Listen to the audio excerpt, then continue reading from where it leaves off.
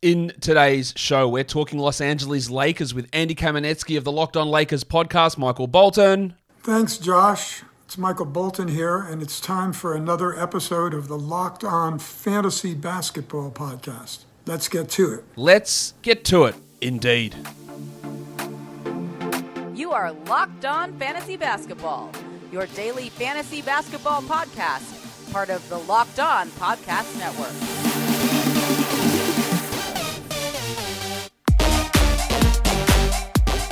Hello and welcome to the Locked On Fantasy Basketball podcast brought to you by Basketball Monster. My name is Josh Lloyd and I am the lead fantasy analyst at basketballmonster.com and at Yahoo Sports Australia. And you can find me on Twitter, as always, at redrock_bball and on Instagram at Locked On Fantasy Basketball. Thank you for making Locked On Fantasy Basketball your first listen every day. We are free and available on all platforms. We're here to talk Lakers. Maybe there's trades coming for this team. I don't know. If there is, we'll cover them when they happen. But we're going to talk about this roster as it currently stands.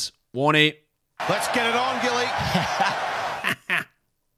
Let's bring him in now. One of the hosts of the Locked On Lakers podcast, Andy Kamenetsky, is here with me. Andy, welcome back to the show. Hey, it's great to be here, man. It's good to be talking Lakers, of course. I wish we could have waited till we got a bit more resolution on what's happening, but there's just been so many holdups with everything that's going on. So we're just going to talk about this Lakers team as it currently stands, and maybe we'll talk a little bit about what potentially could happen. Yeah, I mean, if we wait till this roster is resolved, we might not be doing this till next offseason. Yeah, that's a absolutely distinct possibility. But let's talk about what changes there was on this roster, because there has been a lot of guys coming in. Thomas Bryant and Damian Jones, two centers coming in. Lonnie Walker, Juan Toscano-Anderson, Troy Brown, Cole Swider, Scottie Pippen Jr., Max Christie in the draft, and they lose Malik Monk, Carmelo Anthony, who's not signed, Dwight Howard, who's not signed, Avery Bradley, who's not signed, Wayne Ellington, who's not signed. Then Mac McClung and Kent Bazemore, who's just signed a training camp deal with the Kings. I don't know if this team got better or not. That's going to be a question for later on. But one thing we look at here is they brought in two centers in Bryant and Jones. I guess this is just like Anthony Davis again, just is not going to play center. Yeah, I mean, there's pros and cons to this, and it's been well established that Anthony Davis does not enjoy playing center. This was really acknowledged during Frank Vogel's introductory press conference a few years ago. And then Anthony Davis came in and, they talked about just looking for ways to keep him more at the four and I guess finishing games more often at five. Against most teams other than, say, Philadelphia or Denver, you tend to go small anyway. So it makes most sense to have AD there.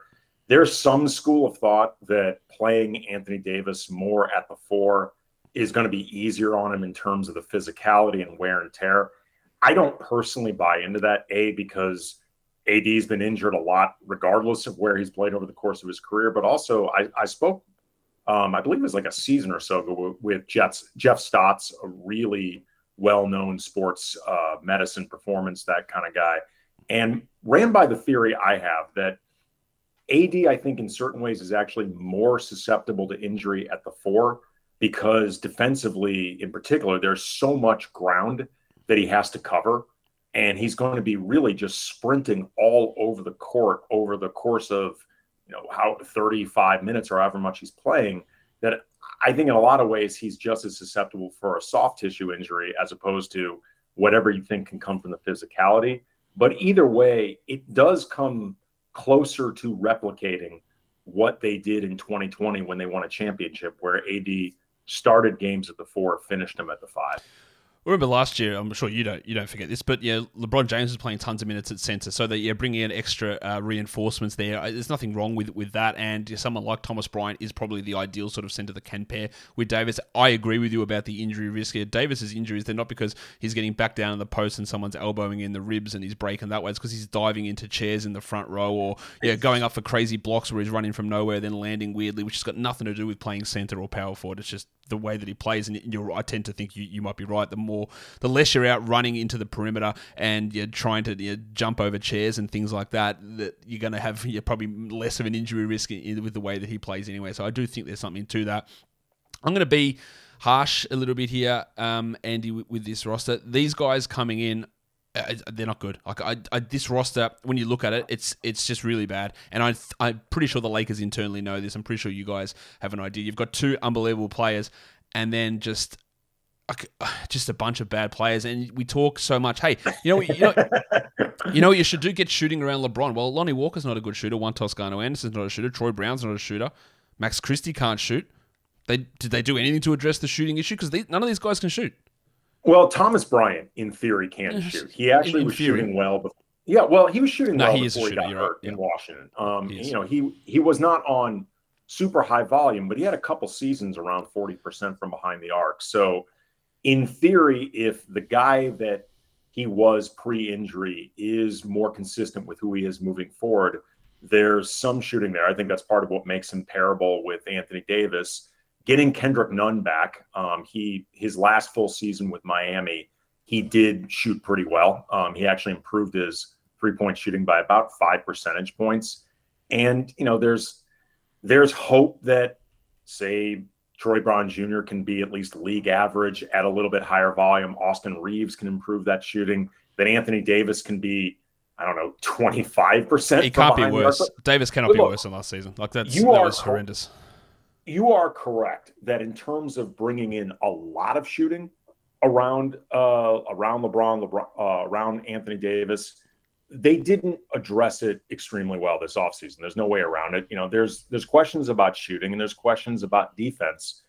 Yeah. They did get a lot younger and they're looking to run a lot more. And I think this is a team that actually can do very well in transition. Nunn and Walker are both very good playing up and down the court. It gives Russell Westbrook more of a comfort zone to operate in. Obviously, LeBron is great. AD can run the floor. Damian Jones is a good rim running target. But in terms of really bringing the roster closer to championship contention, I agree. There's a lot of question marks, being generous. Let's talk about Kendrick Nunn. You brought him up. He didn't play a game last season with what was, some sort of knee injury. They never really told us what was actually going on. There was just the worst bone bruise, Josh, in known medical history. Because he played in the preseason. I'm pretty sure he played a game or two, and then he was done. And then we just kept just wait until Kendrick Nunn comes back. It's all going to be solved. So the third member of the big three, Kendrick Nunn. Where are we with his recovery? Now I will say this right now. I have never been a Kendrick Nunn fan. Off court stuff, don't like it. On-court stuff, I thought he's a guy that's significantly overrated in terms of what he does, and the way that he's always had any level of success was give him the ball and let him do everything and let him drive and let him just take control, and that's just not going to be a reality on this team, so I don't really know how it sort of fits in. But in terms of health, is he ready to go, and is he just presumed to be the sixth man getting the most minutes off the bench? He has said that he is feeling as good as he had pre-injury, basically in the bubble in Miami or the season after that. He is, to the best of my knowledge, has not been cleared for 5-on-5 workouts. I think he's been doing 3-on-3. The details from the organization have still been pretty close to the vest. And, Kendrick Nunn's proclamations of health, I'm not going to say that he's lying about it, but I need to see what he looks like. This, Josh, all of these guys in the offseason are feeling 100% totally refreshed. LeBron has said the same thing. He's heading into year 20. I can't imagine that at any point in LeBron's life moving forward, his body is going to feel 100%. He's just put too much wear and tear and pressure on it. As far as Kendrick Nunn, the fit on the court, I do think he's going to be playing off the bench unless the need for spacing and I guess his own three-point shooting being good enough forces him into a starting lineup. He and Russell defensively could be a problem. Yeah. Defense was what ultimately made his playing time with Miami up and down, and occasionally would get him out of the rotation. To the best of my understanding, it was always defensive, but he is a good scorer. And he's somebody that operates very well, like I said before, in transition. He's somebody that can get to the rim and create pressure that way. Last year, defensively, there were a lot of problems on this team, but frankly, their offense was often just an absolute slog, and they need scorers. And as much as Kendrick Nunn clearly was not going to solve all of the problems on this team by himself, he was missed. And, even if he is just a high-end bench caliber player, they could have used a high-end bench caliber player last year. So I do think getting him back can make a difference. Again, it does not nearly answer all the questions that they have for the season moving forward. But I do think that his presence, it's essentially like another free agent signing, because he did not play a single second the regular season last year. People are always going to say, "Oh, Josh, you're just such a Lakers hater." I didn't like Kendrick Nunn as a player in Miami. It's the same with I didn't like Lonnie Walker as a player in the Spurs. They just both happen to be on the same team now. So I'm just going to say I think Kendrick Nunn's better than Lonnie Walker, but I'm not sure that's a high bar to clear in particular. But again, it's not because they play for the Lakers. Like, I've been well documented my dislike of their game in other areas. They just now both happen to be on this same team. But you're right, Nunn is an upgrade over some of those bench guys they had. I'm just not sure what that actually means as we move forward. We'll get into more stuff with the Lakers, including a starting lineup from you in a second, Andy, but an important message right now. If you are out, you're hanging out with some friends and putting back a few drinks, a few might become a few too many, and as the evening comes to an end and people start to head out, you think of calling for a ride. Now, you live nearby.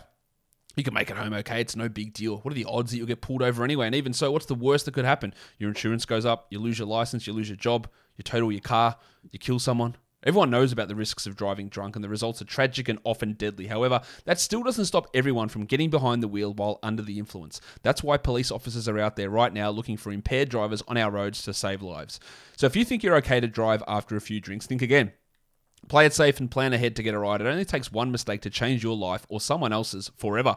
Drive sober or get pulled over. Projected starting 5.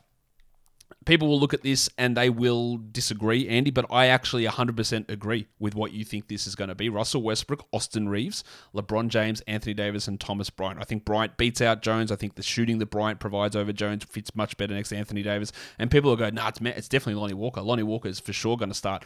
I do agree with you that it will be Austin Reeves, but why do you think it'll be Austin Reeves? Defensively, he's the best defensive guard I think they have on this team right now. I think pretty clearly. Yeah, it's like you said before, in terms of thinking that Kendrick Nunn is better than Lonnie Walker, that it's not necessarily a high bar to clear. Yeah. Austin Reeves being the best defensive guard on this team, it's not like something that your mom pins or tapes on the refrigerator or uses the magnet. Like, my son is the best defensive guard on the Lakers. They don't have a lot of good defensive guards. That being said, though, I think Austin Reeves is a legitimately good defensive guard. He's smart as a defender. He understands team concepts well. He works extremely hard, and he's very active on that end. And Russell Westbrook, for the time being, if he's on this team, he is, at the very least, to start the season, I think, going to be in the starting lineup. You need somebody to help offset his own deficiencies slash indifference on that end. And I think there is hope that Austin Reeves can become a better outside shooter, provide some spacing. I think at this point, people just assume that he's a shooter because he's a scrappy white player. The reality is he's not a shooter. He's not. No, he shot 32% from behind the arc, rounding up. He hit a couple really big threes. Yeah. Like, he had a game-winning 3 against Dallas early in the season. He's not afraid to take those shots, but he needs to become better at it. He had said recently that he wants to retire the AR-15 nickname. AR being for Austin Reeves, 15 his number because of the association with the assault rifle and the mass shootings that have happened in the U.S. so frequently. And he had said he wanted to crowdsource a nickname, and I saw a lot of suggestions of Austin Threes. I'm like, guys, he has not earned that yet. Sorry, he's not there. No, he's not even close to that. I'll try and come up with a nickname for him. But yeah, I think he's interesting. I don't think he's going to have much fantasy impact. He's just not going to touch the ball all that much. But he's solid enough. He's an okay. He's a good connector. He's an okay passer. He's like a guy that budget Alex Caruso. And I don't know where the Lakers could have found anyone like Alex Caruso. That remains a mystery. But they've got someone that can, maybe can develop into that sort of player. Let's talk about the rest of. You know what? No, let's talk about LeBron James, because he had a gigantic boost in his fantasy numbers last season at age 37. He's going to turn 38 around Christmas. He put Crazy. He averaged 30 points per game, 8 rebounds, 6 assists. He fixed his free throws. His block numbers were career high. But I'm gonna put something out there. I think that we're going to talk regression candidates later in the show. I think we're going to see a bit of a drop off in LeBron's numbers this season. There's no way he's playing 37 minutes tonight. It's just, unless everything goes wrong again, which it could, he's not doing that. But he got so much of his increase in numbers because he was playing so much at center. So that block numbers went up, his efficiency went up. He was just handling the ball was so much that I think when we look at LeBron's numbers, there was a big step forward. I don't expect LeBron to be putting up those same sort of numbers because the circumstances just, I don't think will allow it, where he was forced into such a big role. Well, I mean, LeBron's always going to put up numbers because that's just who he is. And 27, 7, and 7. That's LeBron. That's what he does. But 30 is tough to get back to, I think. I mean, he's always, you can tell me if you disagree, but he's going to be worth like a first-round pick in a fantasy draft. Really? You think he'd be below the first? Well, I guess the issue is the injuries that have ended 2 of his seasons. Out of the last 3, he's had issues with free throws in the past where he's been at like 68, 70%, which really hurts as well. I think he's fine towards the end of the first round, but like 2 years ago, he was like the 27th ranked player because of, and then last year he was up to 4th because all these numbers really went through the roof. And I'm a little worried that if he goes from 37 minutes to 34 minutes or 35 minutes and the blocks cut in half because they basically doubled last season, then maybe he loses some. But I think end of the first round's fine. He is going after Kareem's scoring title this season, and you definitely want to make sure that you get that thing while you have the opportunities. But to your point about regression with LeBron, I don't anticipate a steep regression in his scoring numbers, for example.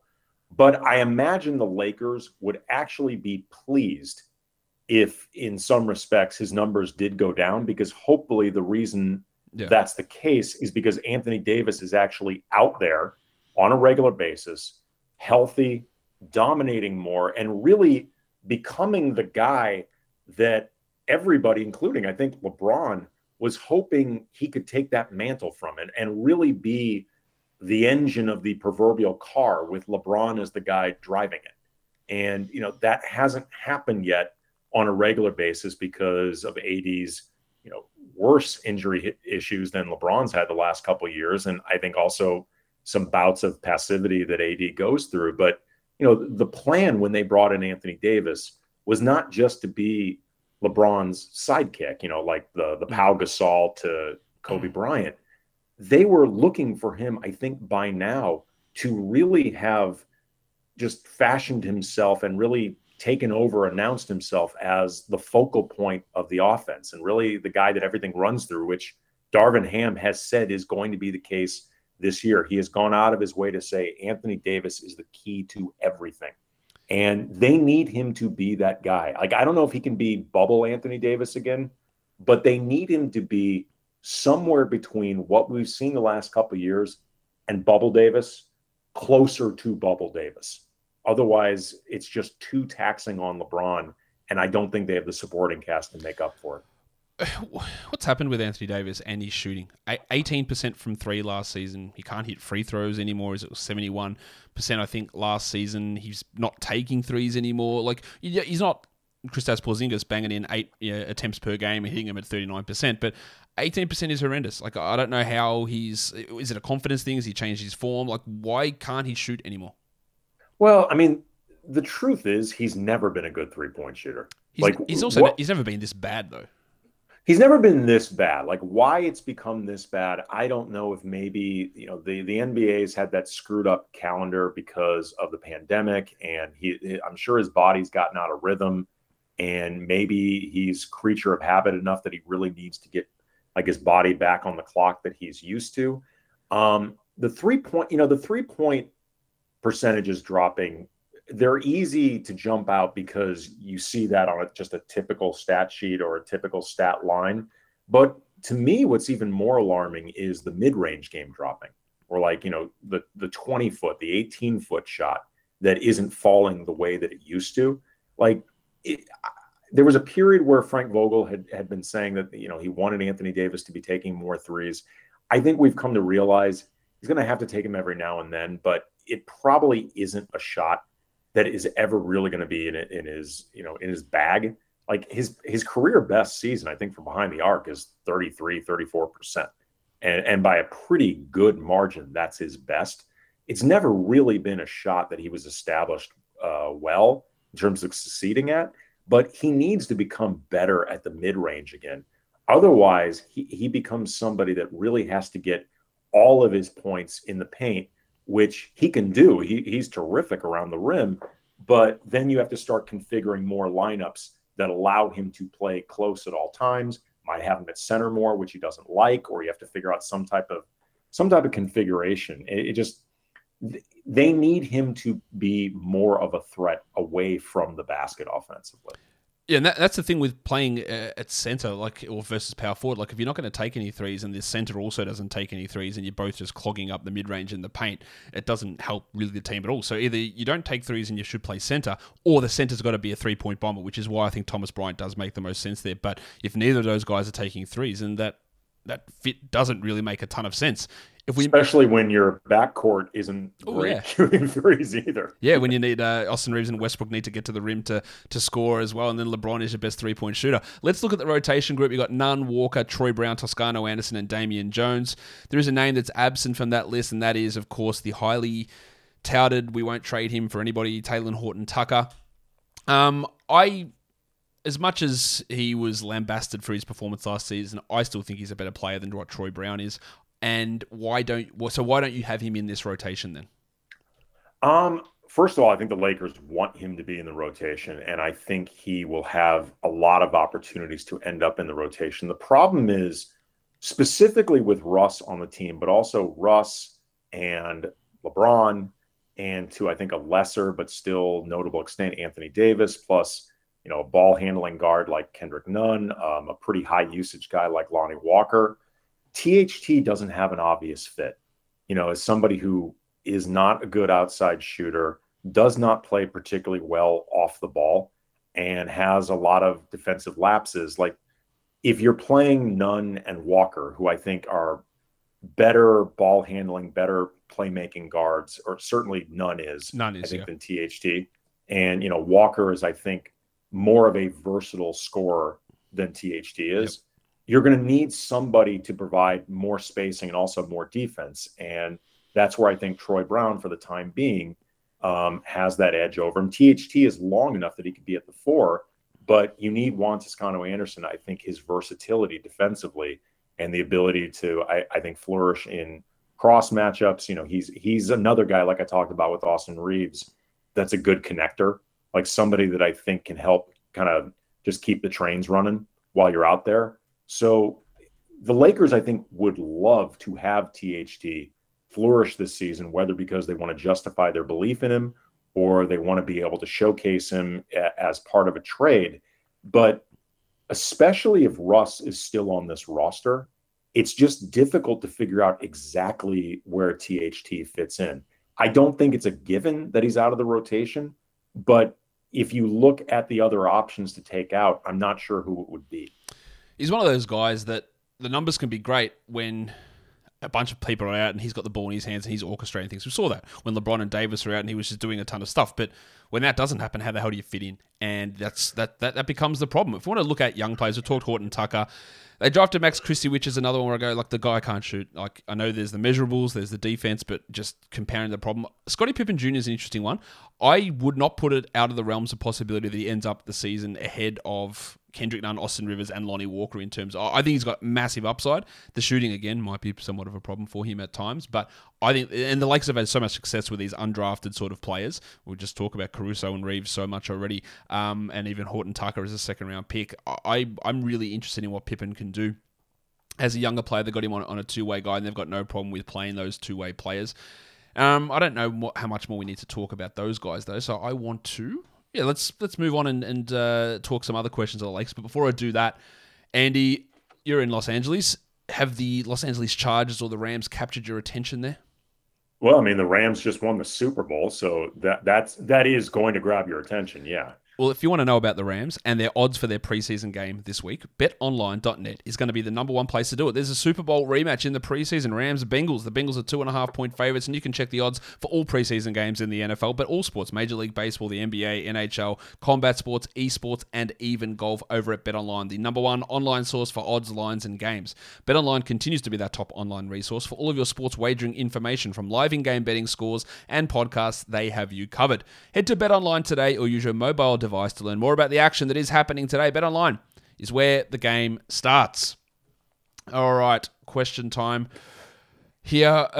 What is Darvin Ham going to bring that's different to Frank Vogel? I think he brings a presence that Frank Vogel, for all I think the respect that he has from guys like LeBron and AD in terms of just Frank Vogel is an extremely hard worker. He's a really good defensive mind. He's somebody that's passionate about being prepared and putting in the work, all that stuff. Darvin Ham played in the league. Like, Darvin Ham can speak to these guys in ways that I think Frank Vogel simply couldn't. It was hard to know exactly what was going on with the team, just because with COVID protocols still in place, you don't get access to the players the way we used to. You don't get the ability to, I think, have side conversations and stuff like that, the same rapport, pre-COVID, that sort of stuff. But I had gotten a sense throughout the season, and it was essentially confirmed from Rob Pelinka's press conference when he addressed Frank Vogel being dismissed. I felt like Vogel had lost the team, and it felt early on in the year. I don't know exactly why, and it could be just sometimes your voice doesn't carry the way it used to. It could be a matter of, I think Vogel was stubborn at times in terms of adjustments that he needed to make and didn't, because it was plainly clear he hated the roster last year. And while I don't blame him, he didn't make it's still the raw. Yeah, and look, I mean, it's understandable why he didn't like that roster, but it's still yours to coach. Yep. And you also wonder too, and this is something that I've thought about recently, how much maybe Jason Kidd was a conduit between Vogel and the players. As much as I thought it wasn't fair to Frank Vogel to be forced to put Jason Kidd on his staff in the beginning. I mean, Jason Kidd was somebody that, whether they were interviewing Ty Lue or Monty Williams or eventually Frank Vogel, it was made pretty clear Jason Kidd is going to be on your staff.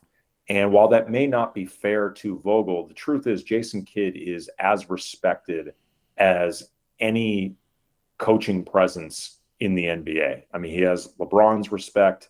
He has the respect of some of the best, basketball players and minds in the league. And you wonder if maybe his voice being gone mattered. And look, I did not think Jason Kidd was going to be nearly as successful as a coach last season than he was in Dallas. And he proved me quite wrong. So maybe Kidd not being there was an issue. But either way, Darvin Ham is somebody that he's a terrific people person. I got to know him a little bit while he was an assistant with Mike Brown about a decade ago with the Lakers. And whenever I had a question for him, I always found his answers very transparent, very easy to understand. There's a lot of clarity, a lot of presence.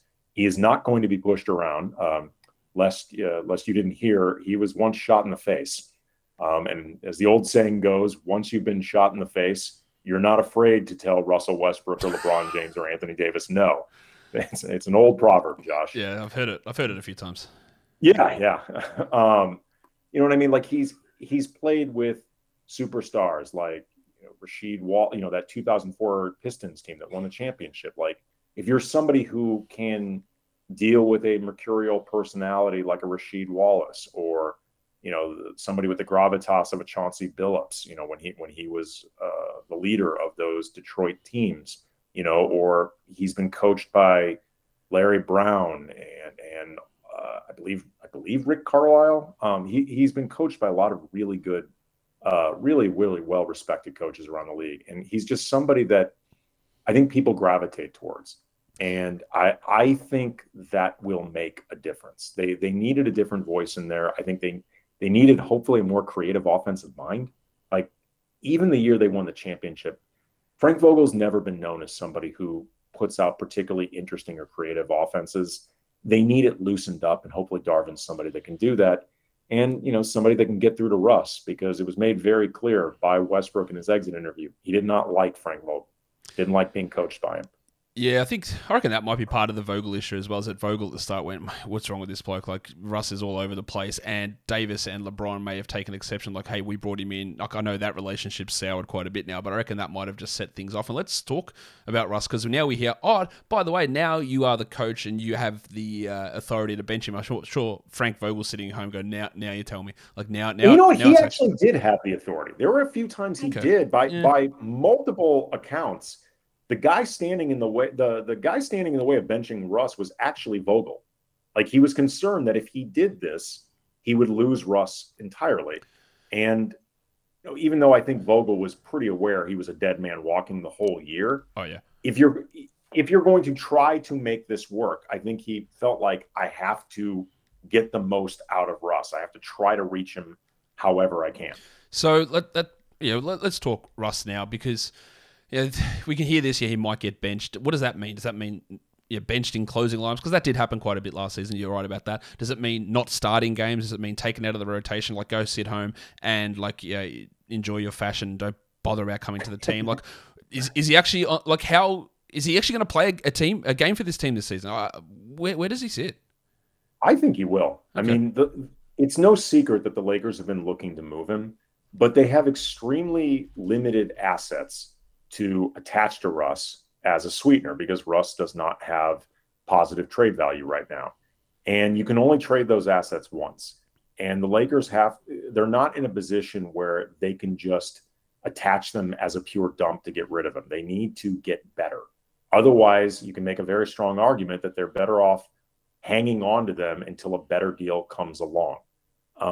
But either way, until then, I think Darvin Ham is going to give Russell Westbrook a real opportunity to fit with this team. I think he's also going to hold him accountable to do some of the things that Russ has always been hesitant or inconsistent or unwilling to do, like working off ball, screening, defensive attentiveness, all that sort of stuff. I think Russ will start the season as a starter. A, because of his stature, but B, I think if you're looking to put your best foot forward in building that relationship with Russ, unless you come up with a really persuasive case to him that appeals to him, where he's the leader off the bench, you're better off giving him genuine opportunity. So then if you start reducing his minutes, or you make a move where you go with him to the bench, you can look him in the eye and say, I gave you this opportunity and it's not working. And at some point we have to do what's best for the team. And Russell Westbrook is not somebody that I think is steeped in self-awareness, but even he has to understand, A, Darvin Ham is going to outlast him on this team. Like, Russell Westbrook, unless he puts together his second MVP season, he ain't going to be on this team beyond this season. Darvin Ham's going to be around longer. So if there's a battle of wills, Darvin's going to win. But also, too, if Russ does not start showing signs of being more malleable, being more able to fit into a team concept, somewhere between superstar and pure role player, both in being acquiescent to this, but also actually showing the skills for it, I don't know if it's a given he's in the league beyond this year. I agree. Because he's such a massive presence, and he plays in such a specific way for the time being that I've said before he's the least blendable player probably in the entire NBA. You start thinking, like, what team needs him? Really good, elite teams aren't going to mess up what they have and probably don't need guard play from him in the first place. Rebuilding teams, why would they put him on the court? So if he does not adjust, and look, maybe he goes the Allen Iverson route and says, this is the way I play. I'm not changing. I'm going to be me. And if it means I'm out of the league, so be it. But if he wants to extend his career, this is his last opportunity to really show that he can fit into a team concept, as opposed to, letting Russ be Russ, and that's your offense. Yeah, I guess it's the first time for everything. We'll see how it does go. Who's a breakout candidate on this team, Andy? Breakout candidate. Wow. Again, it's weird to say this, but I think the Lakers are really hoping it's Anthony Davis. I think it has to be, really. Like, re-announcing I'm Anthony effing Davis. It's a re-breakout. Yeah, like I'm a problem in this league. Yeah. Like I think that in certain respects, he would be the breakthrough guy. Otherwise, the Lakers also, I think, really hope, like I said, it's Talen Horton-Tucker. I think Kendrick Nunn, though, could be primed for a y'all forgot about who I am. Like, that I'm a legit scorer in this league. I'm somebody that you could put into a game for 20-ish minutes, get some good scoring, get a little bit of playmaking, hopefully defensively neutral at the very least. I saw you make the face, Josh. The truth is there's not a lot of true breakout candidate guys on this team.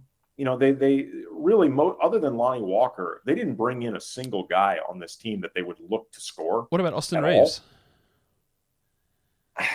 He's a really tricky case because, like, how do you define breakout with somebody that I think is projected to be a glue guy? And he might average 8 points a game. Right. No, I mean, I guess maybe Austin Reeves could maybe show that he's better than just a bright spot in an absolutely disastrous season. Yeah. Like, no, really, I'm a legitimate NBA player. And like, I'm somebody that, because he's going to be entering free agency himself, I'm somebody that if, like Alex Caruso, you'd mentioned him earlier in the show, you can put me on a team with good players and I'm not going to have numbers, but I'm going to help what's happening. Like, I'm going to make what's happening better through my presence. So I guess that would be sort of breaking out in his own right, especially if the Lakers are actually good this year. Who do you think is a regression candidate?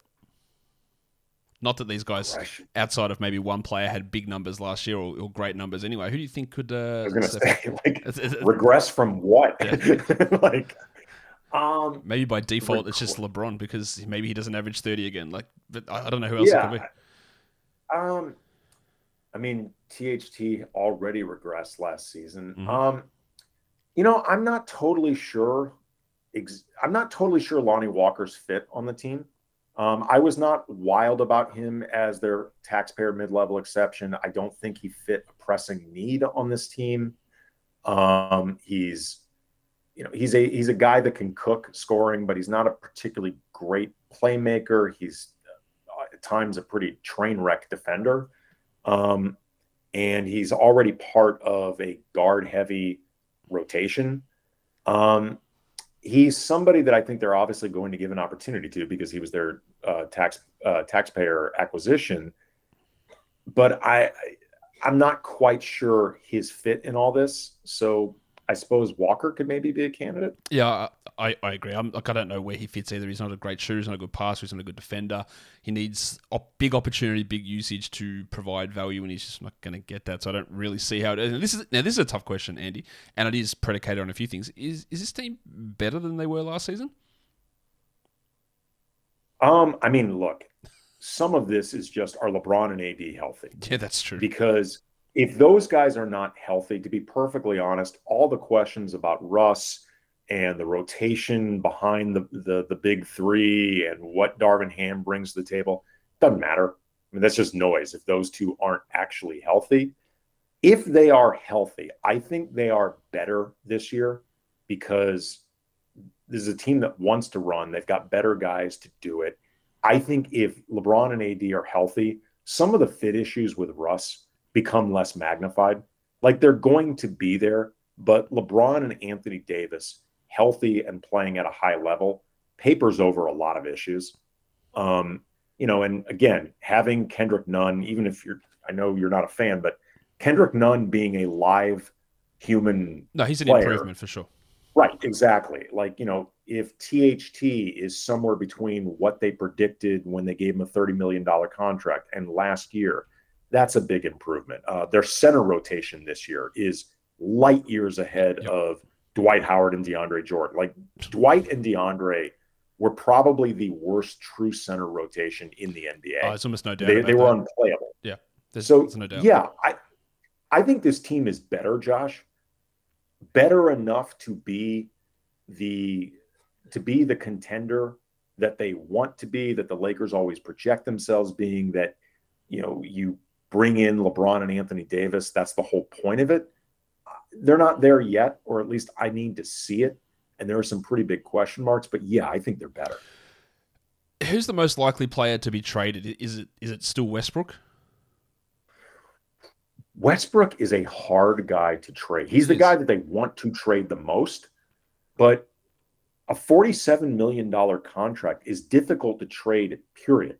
Like, even if it's somebody with real trade value, like, it's difficult to get back that much salary in return. Like, it's complicated. Russ is the guy that they want to trade the most.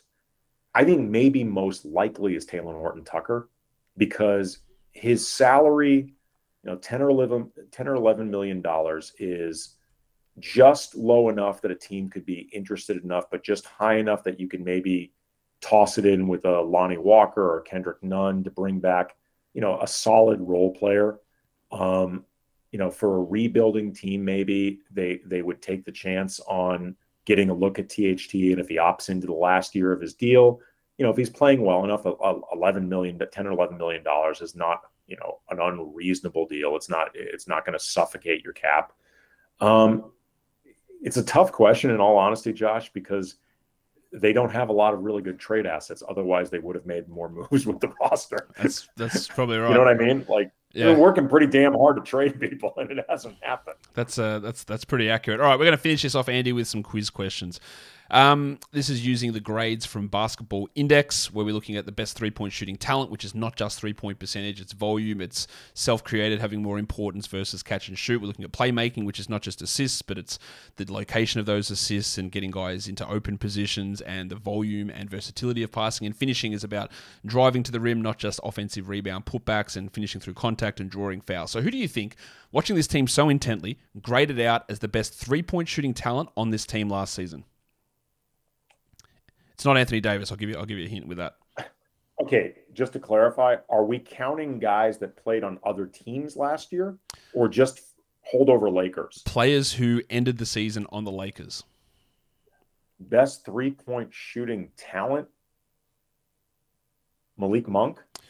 Sorry, let me rephrase. Players that ended the season on the Lakers who are still on the Lakers. LeBron. It was LeBron James. Yes, it was LeBron James. What about playmaking? It's got to be LeBron. It is definitely LeBron. What about finishing? I'm sensing a theme, Josh.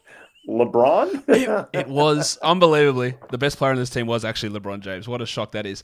And let's finish with one more question about LeBron. LeBron averaged 29.3 points per 36 minutes last season.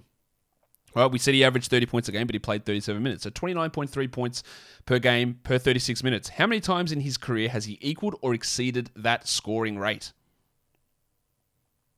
4. 0. Wow. That was his best scoring season per 36 minutes. He had some seasons where he scored more than that, but he played like 40 minutes a night. Yeah, I was pretty shocked to see that. That was his best per 36 scoring season ever, which was damning and shocking and impressive all in the same sentence. It's one of those congrats, LeBron. Yeah.